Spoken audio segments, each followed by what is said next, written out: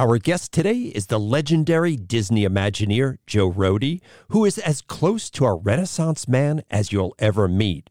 It has been said that 30 seconds with Joe Rohde is like trying to drink from a fire hydrant. Get your raincoats on and get ready to be inspired.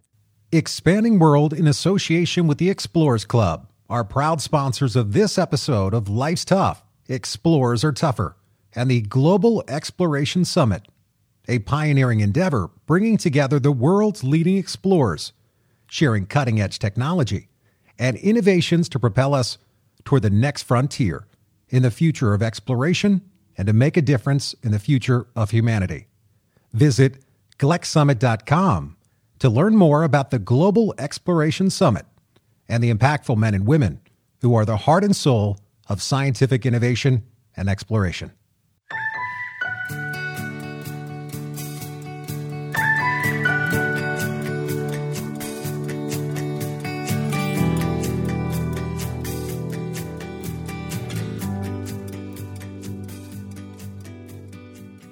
This is Life's Tough, but Explorers Are Tougher. I'm your host, Richard Weiss. If you're new to Life's Tough, I'd like to welcome you and tell you a little about myself and the show. First of all, I love the outdoors. I always have, and I always will. And I've also been surrounded by explorers my entire life. My father, Richard Weiss Sr., was the first man to solo the Pacific Ocean in an airplane. The New York Times called him the Lone Eagle of the Pacific. Some of my fondest memories were standing out on our lawn underneath the stars with my father telling me how explorers use the stars to navigate. I guess we talked about a few other things as well. And speaking of talking, I host a television show called Born to Explore. It's on PBS stations around the country, so please check it out. And finally, I've been president of the world-famous Explorers Club. Just about every great explorer of the 20th and 21st century has been a member, including Neil Armstrong, Buzz Aldrin, Jane Goodall, Theodore Roosevelt. Some people say it's like Harry Potter's Hogwarts, only for adults. I've heard stories that would make the hair on the back of your neck stand up. You see, explorers are the type of people who walk in space, go to the bottom of the ocean, and stand on the highest summits. Scratch the surface of any explorer, and you'll find they're all storytellers. This show is about their tales. Welcome to our listeners wherever you are in the world. I hope you're ready to be inspired. Our guest today, Joe Rohde, is a painter, a teacher, a Pied Piper for animal conservation, and for 40 years, the lead designer or Imagineer at Disney.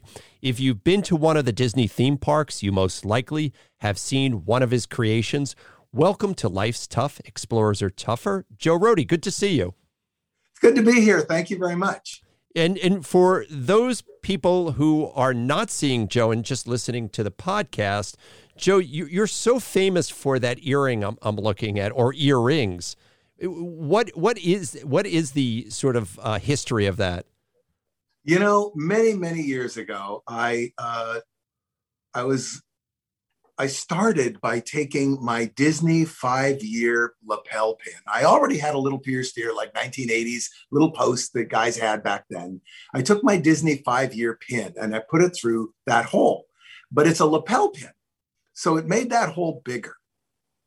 And almost immediately then I was like, oh, I could put like 2 rings in there like a pirate. And that just made it even bigger.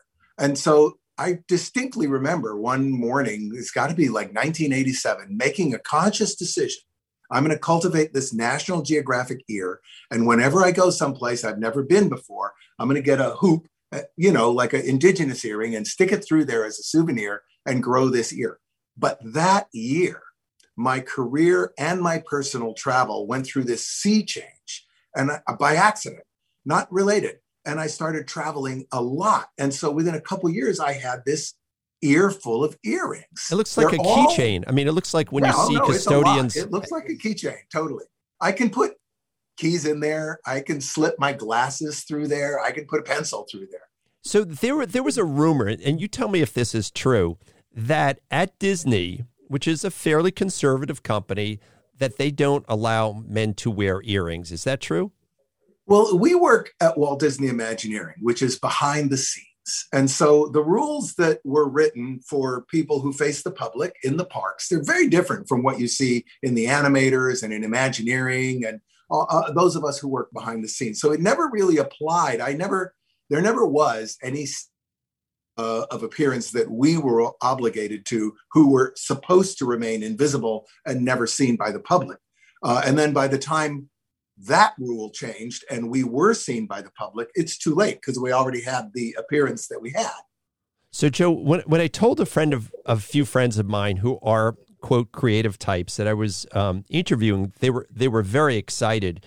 And so what is an Imagineer? Because that sounds like the coolest job description ever. You were at Disney, you just retired, you were there for 40 years. How did you end up with, at Disney and becoming what sounds like, and I'm sure you'll agree, the coolest job in the world? It really was a very, very cool job. I was recruited during the period when the company was building Epcot Center. And they just needed designers. I got a very, very entry-level job in what we call the model shop at Walt Disney Imagineering. Now, Walt Disney Imagineering is the branch of the company that deals with the conceptualization, the design, and the building of physical things that get built. Not just rides and attractions, the parks that they go in, even the road systems and urban planning that the park goes in. So anything physical that is built. That's Imagineering. And that involves just a huge different number of disciplines, everything you can imagine, from the business disciplines to the design disciplines, engineering disciplines. And a very collaborative environment that blends engineering with the arts, thus Imagineering. So I got this entry-level job in what we call the model shop, where you sort of help define the design by the building of three-dimensional models. I was really bad at that. I'd done models from theater before, but not these kind of models. These were exceptional, incredible models. And so I moved over the course of a year or so into two-dimensional representation painting, which I knew I could do at a competitive level, and eventually found myself in conceptual development. And once I got into conceptual development, that was kind of my wheelhouse. And then I ended up with a series of really unique projects that defined my career. Do you remember the first physical thing that you built that the public could see? Because I think that it's one thing writing letters back and forth to a boss, but when you actually see people looking at or touching something that you built, however small, it's a cool feeling. What was the first thing that you built that the public could see? Well, actually, it's pivotal in a way. My very first job at Walt Disney Imagineering was working on the Mexico Pavilion for Epcot Center. And when you go inside the Mexico Pavilion, there's this day for night scene. And at the far end of that scene is a Mayan pyramid. And that Mayan pyramid was the first thing I ended up working on. I wasn't the lead designer, but it was the first thing that I worked on. And by coincidence, a very well-recognized pre-Columbian archaeologist was an advisor to the project. And so I spent my days with him as well, getting all the inside scoop on stuff that wasn't published yet, which was fabulous. So you are, and I actually have worked on a project, which we'll get to later with you, but your approach to projects has been two things, at least from me working. One is authenticity. And, you're known for researching these projects. And the other thing is diversity of ideas. You like sort of diversity of good ideas coming from different disciplines. Were you sent in the field to research those Mayan ruins, or was that not the first thing that you actually went into the field for? On that project, I joined too late to be on the research team that went into the field. The first project that I went to the field on was a Norway pavilion. Some years later, I ended up far north of the Arctic Circle in Kautokeino, which is in Sami land. Where the reindeer I'll never are? forget, like way the hell up watching the Northern Lights in this tiny little town of Kautokeino, while inside this little bar, a Polish jazz musician and a local indigenous singer were jamming. So I had a soundtrack to my vision of the Northern Lights with a lunar eclipse happening at the same time. No, I always think, now I have seen many Northern Lights, Aurora Borealis, and I would say that that's a great show. I've seen Total Eclipse of the Sun, which I think to me is the greatest show on Earth, but it lasts such a short time period that you don't have time to just relax and enjoy it. You feel like you got to soak it in that 2 minutes. But I know with the Northern Lights that if it happens for a few hours, you could just sort of imagine. What was that experience for you? Because you didn't grow up in a northern climate. Oh, no. I grew up in the tropics. I grew up in the Hawaiian Islands. I mean, whenever I'm in a cold place, I have this compulsion to make sure I'm super, super, super well prepared because it's so alien to me. And yet I love cold places. So I stayed out there until, my mustache hairs were frozen and brittle and my toes are aching. And I'm sure I'm on the verge of developing frostbite. And then I dashed back inside. But this thing about real experience, it's important. What I spent my career doing is not making movies, which are two-dimensional, but making three-dimensional experiences. And that is why the experience of real places was so important. It wasn't just that in order to collect a visual record of what they looked like. You're going places to get almost a kinesthetic record of what they feel like. What is it like to be here? It's a more complicated kind of research. You have spoken about the transformational power of adventure. And I guess probably one of your most famous projects is Animal Kingdom. And you've made the point that 99% of the people who visit Animal Kingdom will never go to the African savanna or they'll never see tigers in India. Now, I have seen those things and I have been to Animal Kingdom. And I just thought oh my gosh, if I did not hear other people around me, I would have felt I was in those areas. The attention to the pottery that the tigers are around, to even the types of trees and vegetation you have in the African safari stuff.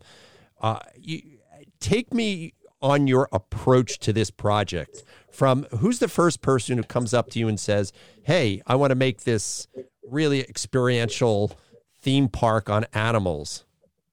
So in that case, that was the CEO, Michael Eisner. It was his idea that we do something to do with animals.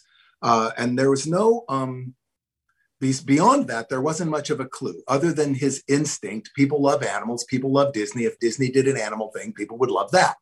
And yet, at that time, you're facing two issues that were design challenges. One is that the existing paradigm for how to do animals was a zoo. And the economics of a zoo do not match our business. And so there's a whole dossier of stuff going, look, you can't do this because a place with animals is a zoo, and a zoo is not an economic that we can run. And on the other hand, you had another paradigm, which is a theme park. And the gold standard for that theme park was the Magic Kingdom. And you had another group of people going, no, you can't do that, because theme parks are these idealized places where everything runs the same every single day, where things remain as they are, where we revisit these beloved stories, and animals aren't like that. So you can't do this. And so our job then, the first job, isn't a design job. It's really kind of an intellectual analysis job of like, what in the world does it mean when you combine the word Disney with the word animal, that this is going to be a place.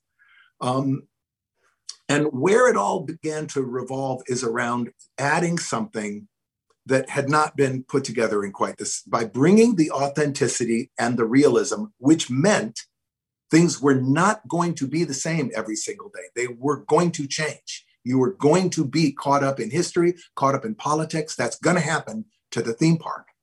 And by bringing narrative structure, thematics, symbology, mythology to the zoological context, that was not going to be the same. It's going to change because it's going to be charged with very deliberate storytelling. we were able to create this hybrid that wasn't either of those. It was another thing. And the power of it really comes from its ability to bring pointed narrative storytelling to advocacy for conservation. So it's not an intellectual argument, it's kind of an emotional argument. Well, I mean, I think emotion and intellect can't always be separated. I noticed that there was a great deal of cultural components to it, and you can't help but go to these places and not feel that cultural component. But I think that whole idea of not being static is pretty much how life and nature unveils itself anyhow. When you go out into the African savanna, it's going to be different every time. Or you mentioned you went up to see where the reindeer herders were up in Norway. It's always going to be different. So now you've had this intellectual discussion somewhere in California. How do you start going out and researching it? Because that's you, Joe. You are the research guy. We had two arms. One is a technical, like we need to learn about what it means to be involved in this business. We need to talk to people in wildlife conservation. We need to talk to people from the zoo business who understand what that means. We need to talk to animal rights people. We need to talk to fish and wildlife people. We need to educate ourselves, right? We cannot do this in a naive way. We have to be knowledgeable. And that means we're going to need to build an advisory group. We're going to need to build a support group. We need those people. Then on the other hand, we need to figure out, of all the possible versions of the world that we might be able to portray, what can we portray and what kind of story can we put in that? For example, when you think of Africa, the first thing that comes to mind is like the Serengeti. When you think of Africa combined with animals equals safari, you think of the Serengeti.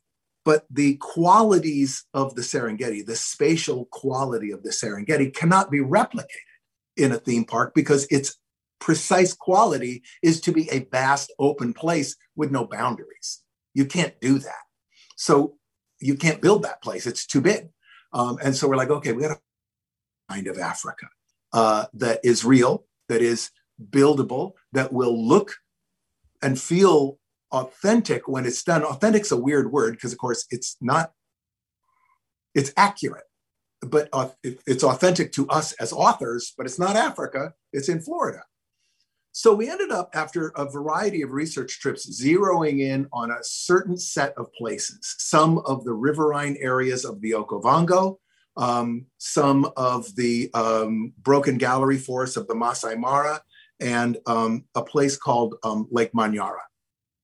Lake Manyara is a very small reserve, very almost theme park sized, and it combines within it a whole series of habitats that are almost laid out the way we would lay them out.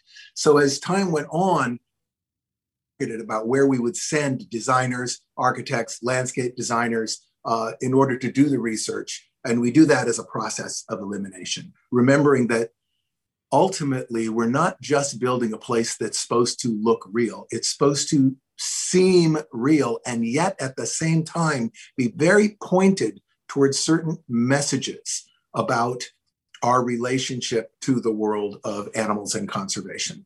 Well, there's two themes that you hit on, because I know that it's supposed to be entertaining, right? And you are able to actually deconstruct that word entertainment, or to entertain, to it has a little different meaning than most people think.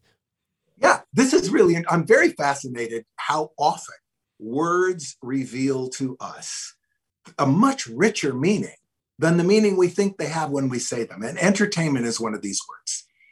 The actual meaning of the word entertain, it's related to retain, it's related to contain.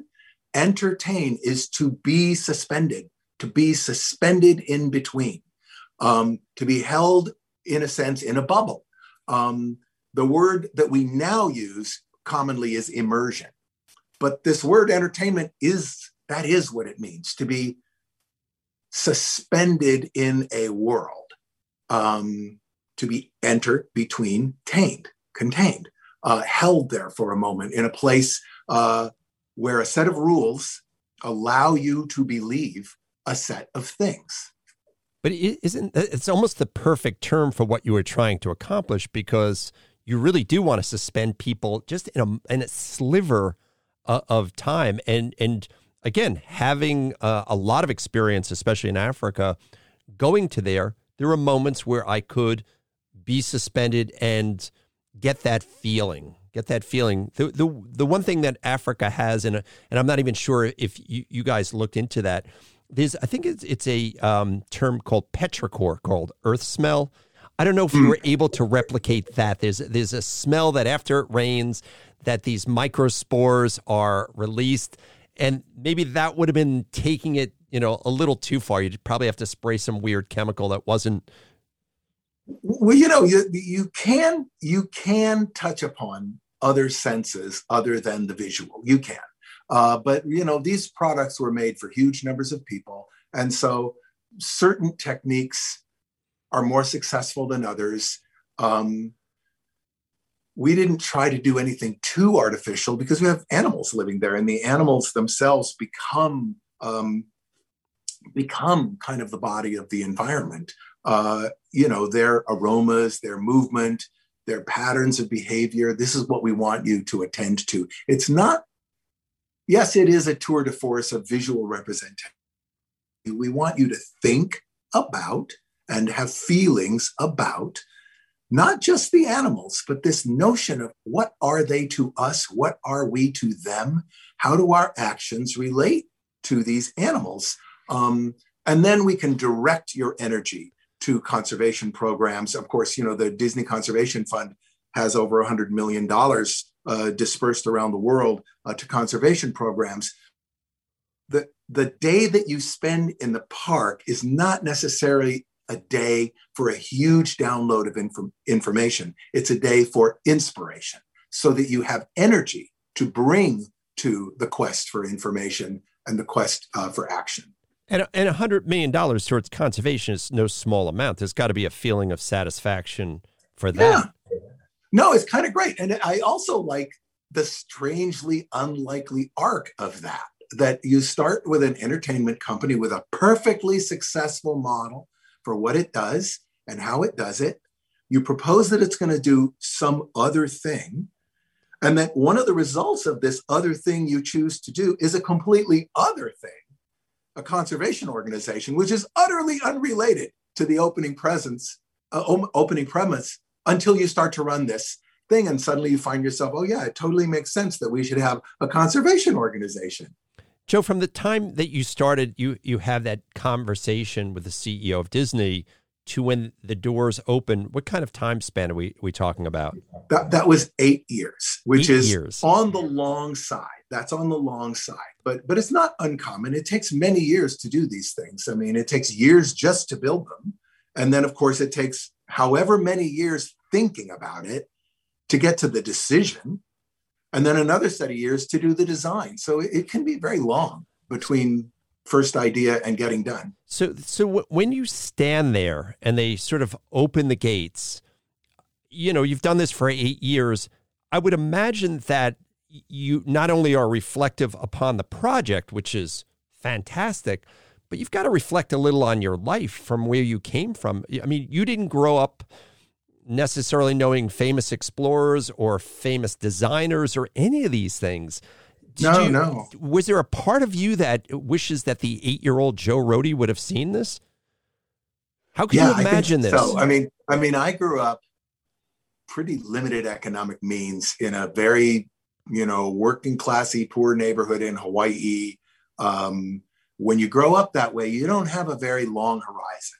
You just don't imagine that you're going to get very far from where you are because nobody else around you is getting very far from where they are. My adventures were walking up the streams in the Nuuanu and Manoa Valley, hunting for frogs and, bugs and adding to my little mini zoo. And I could not imagine a much bigger world than that. I mean, my big ambition when I was a kid that was ever to go to North America where I might see a buffalo, snow, and a train, or find a dinosaur fossil, none of which is possible where I grew up, right? I'm surrounded by this whole other very rich culture, which I was connected to through relatives and stuff. But, your horizon is very short. And so it would have been very inspirational to me as a little kid to see that this was possible. Now, on the other hand, for all I know, if that had happened, it would have robbed me of the energy to actually pursue it. Because once you know this, I mean, exploration is not just, it's a compulsive behavior. Exploration is something it's like addictive. Creativity. You have to do it, right? I can't tell you the number of times I have diverted a path to go to a place just because I could see it. I mean, I can remember for the rest of my life just seeing things like a limestone outcropping rising out of the forests of Malaysia, surrounded by, a helicopter, right? So I can't get to it. I see it go by, go, what is that? I want to go there. And, that compulsion to explore, I think is an engine that runs a lot of life energy. You've written a little about your childhood, and I'm trying to think if there was a pivotal person or moment or it was a series of events that happened in your life. Some kids have said, oh, I had an uncle who gave me a painting set, or somebody took me under their wing. Do you look at a juncture in your life where it could have gone one way, but it went obviously the right way? Oh, that's a good question. When I was growing up in Hawaii, my parents were friends with an artist who's very well known within the islands. His name was Jean Charlot, and he himself has an extraordinary life and career. He was part of, I believe it was Sylvanus Morley's expedition to Chichen Itza. He involved in indigenous art. And he was my first exposure to art, to go to his house and I remember seeing big watercolors from Chichen Itza at his house, like replicas of wall paintings and stuff. But so that there was such a thing called art that wasn't just kids drawing on a piece of paper. There's some other kind of art, and that art takes you to the world. So that was one. And the second one, really, like a lot of, young guys who grow up in this kind of constraint, I wasn't like a bad troublemaker, but clearly I was like, hey, I got to get out of this school and into a private boys' school. So I went to this private Catholic boys' school. And I was, I'll say, accosted by, approached by, dared by the head of the drama department. Like, hey, I hear you think you're an artist. And I'm like, yeah, I can draw. He's like, well, you think you could design a set? And of course, what he didn't know is that I had spent my entire life on film sets. My dad was a cameraman, a cinematographer, so I've been around film. So I said to him, well, what do you guys think you could build? And he squints at me, puts his face right up on me, goes, you just design it. We'll build it. And so my first set design was a set design for The Tempest. And it was a 3-sided rotating mountain with scrim walls and a door made of flash paper that disappeared. And then we built it. And I was like, oh, that is a cool thing. That's a cool thing. And so I became involved in theater. And that is probably the single truly pivotal thing that sent me in the direction that I have gone ever since. And that man's name was Thomas Gusty. You've hit the nail on the head, really, because when a lot of schools are looking to cut budgets and stuff like theater departments are one of the first to go, had since then, all right, so a Shakespeare set was your first thing. Did you ever do, as a professional life, anything on Shakespeare? I'm just curious. You mean as a Disney designer? Yeah. There was a moment where I was doing research for a Shakespeare hotel at one point. I did do that, but I pull from everything. People think of these designs as simply coming from the design firm, but all design exists as part of a huge continuum of design, which includes all of art history.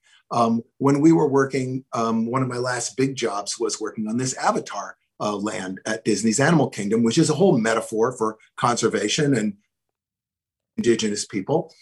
And we would talk about Bernini, and we would talk about the great landscape painters of the American tradition, Thomas Moran, because these are the people who have already solved a lot of the design problems we're trying to solve.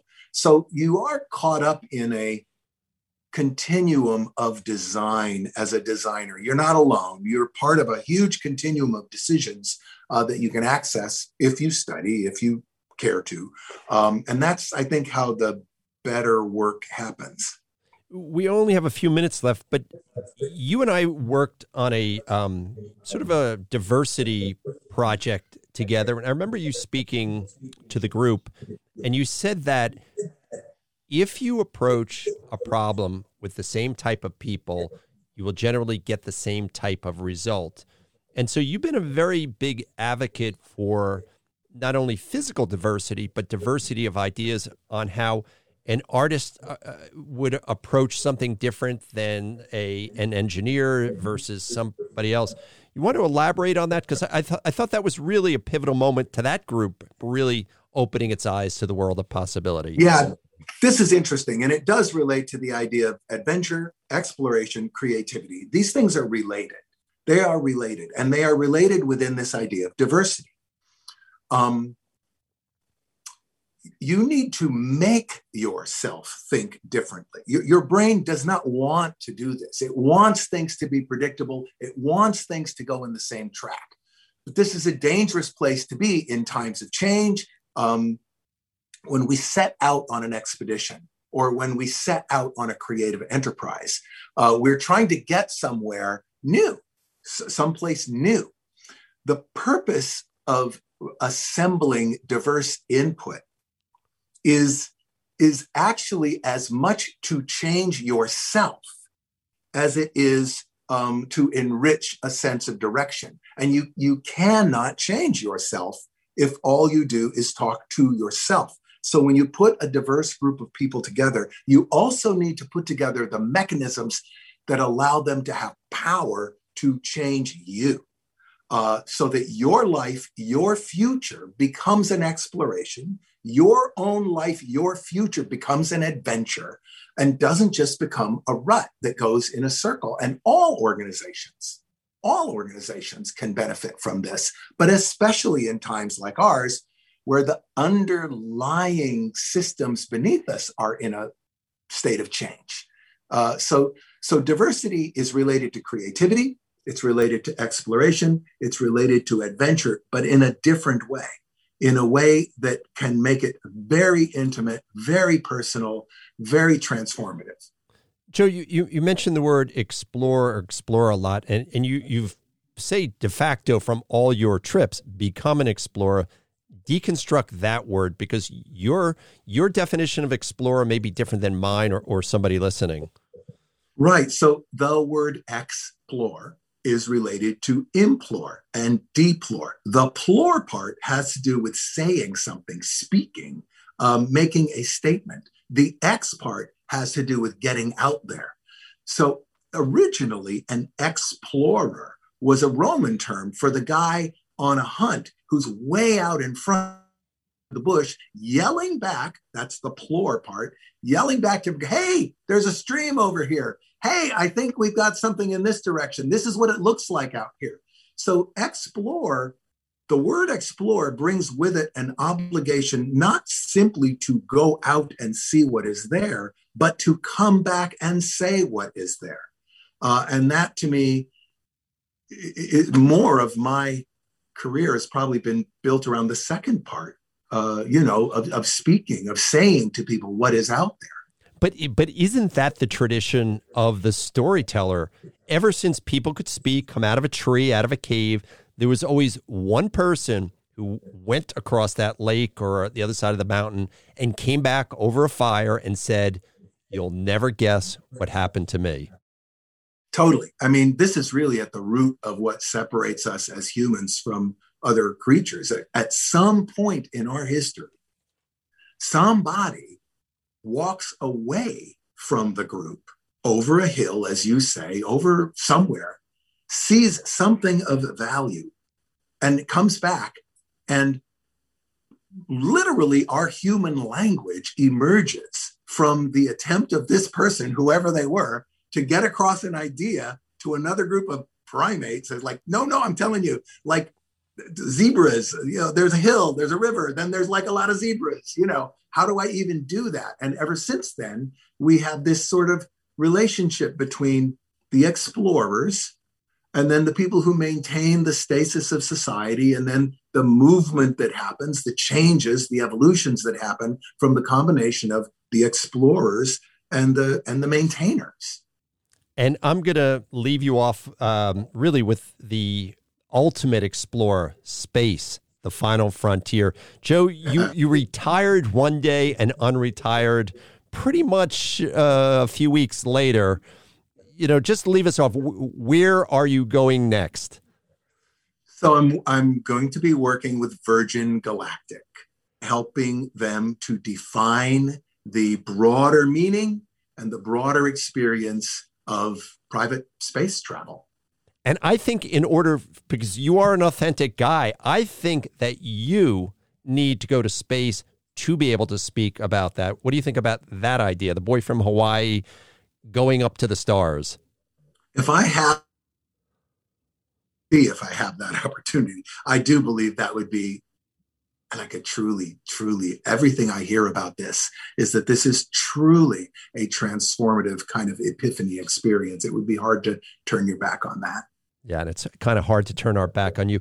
Joe, thank you so much for really inspiring us. The process of exploration, design, and art, it's so interwoven, but very few people have able to really explain it in the way you do, and you really do make us think differently, and I'd like to thank you for that.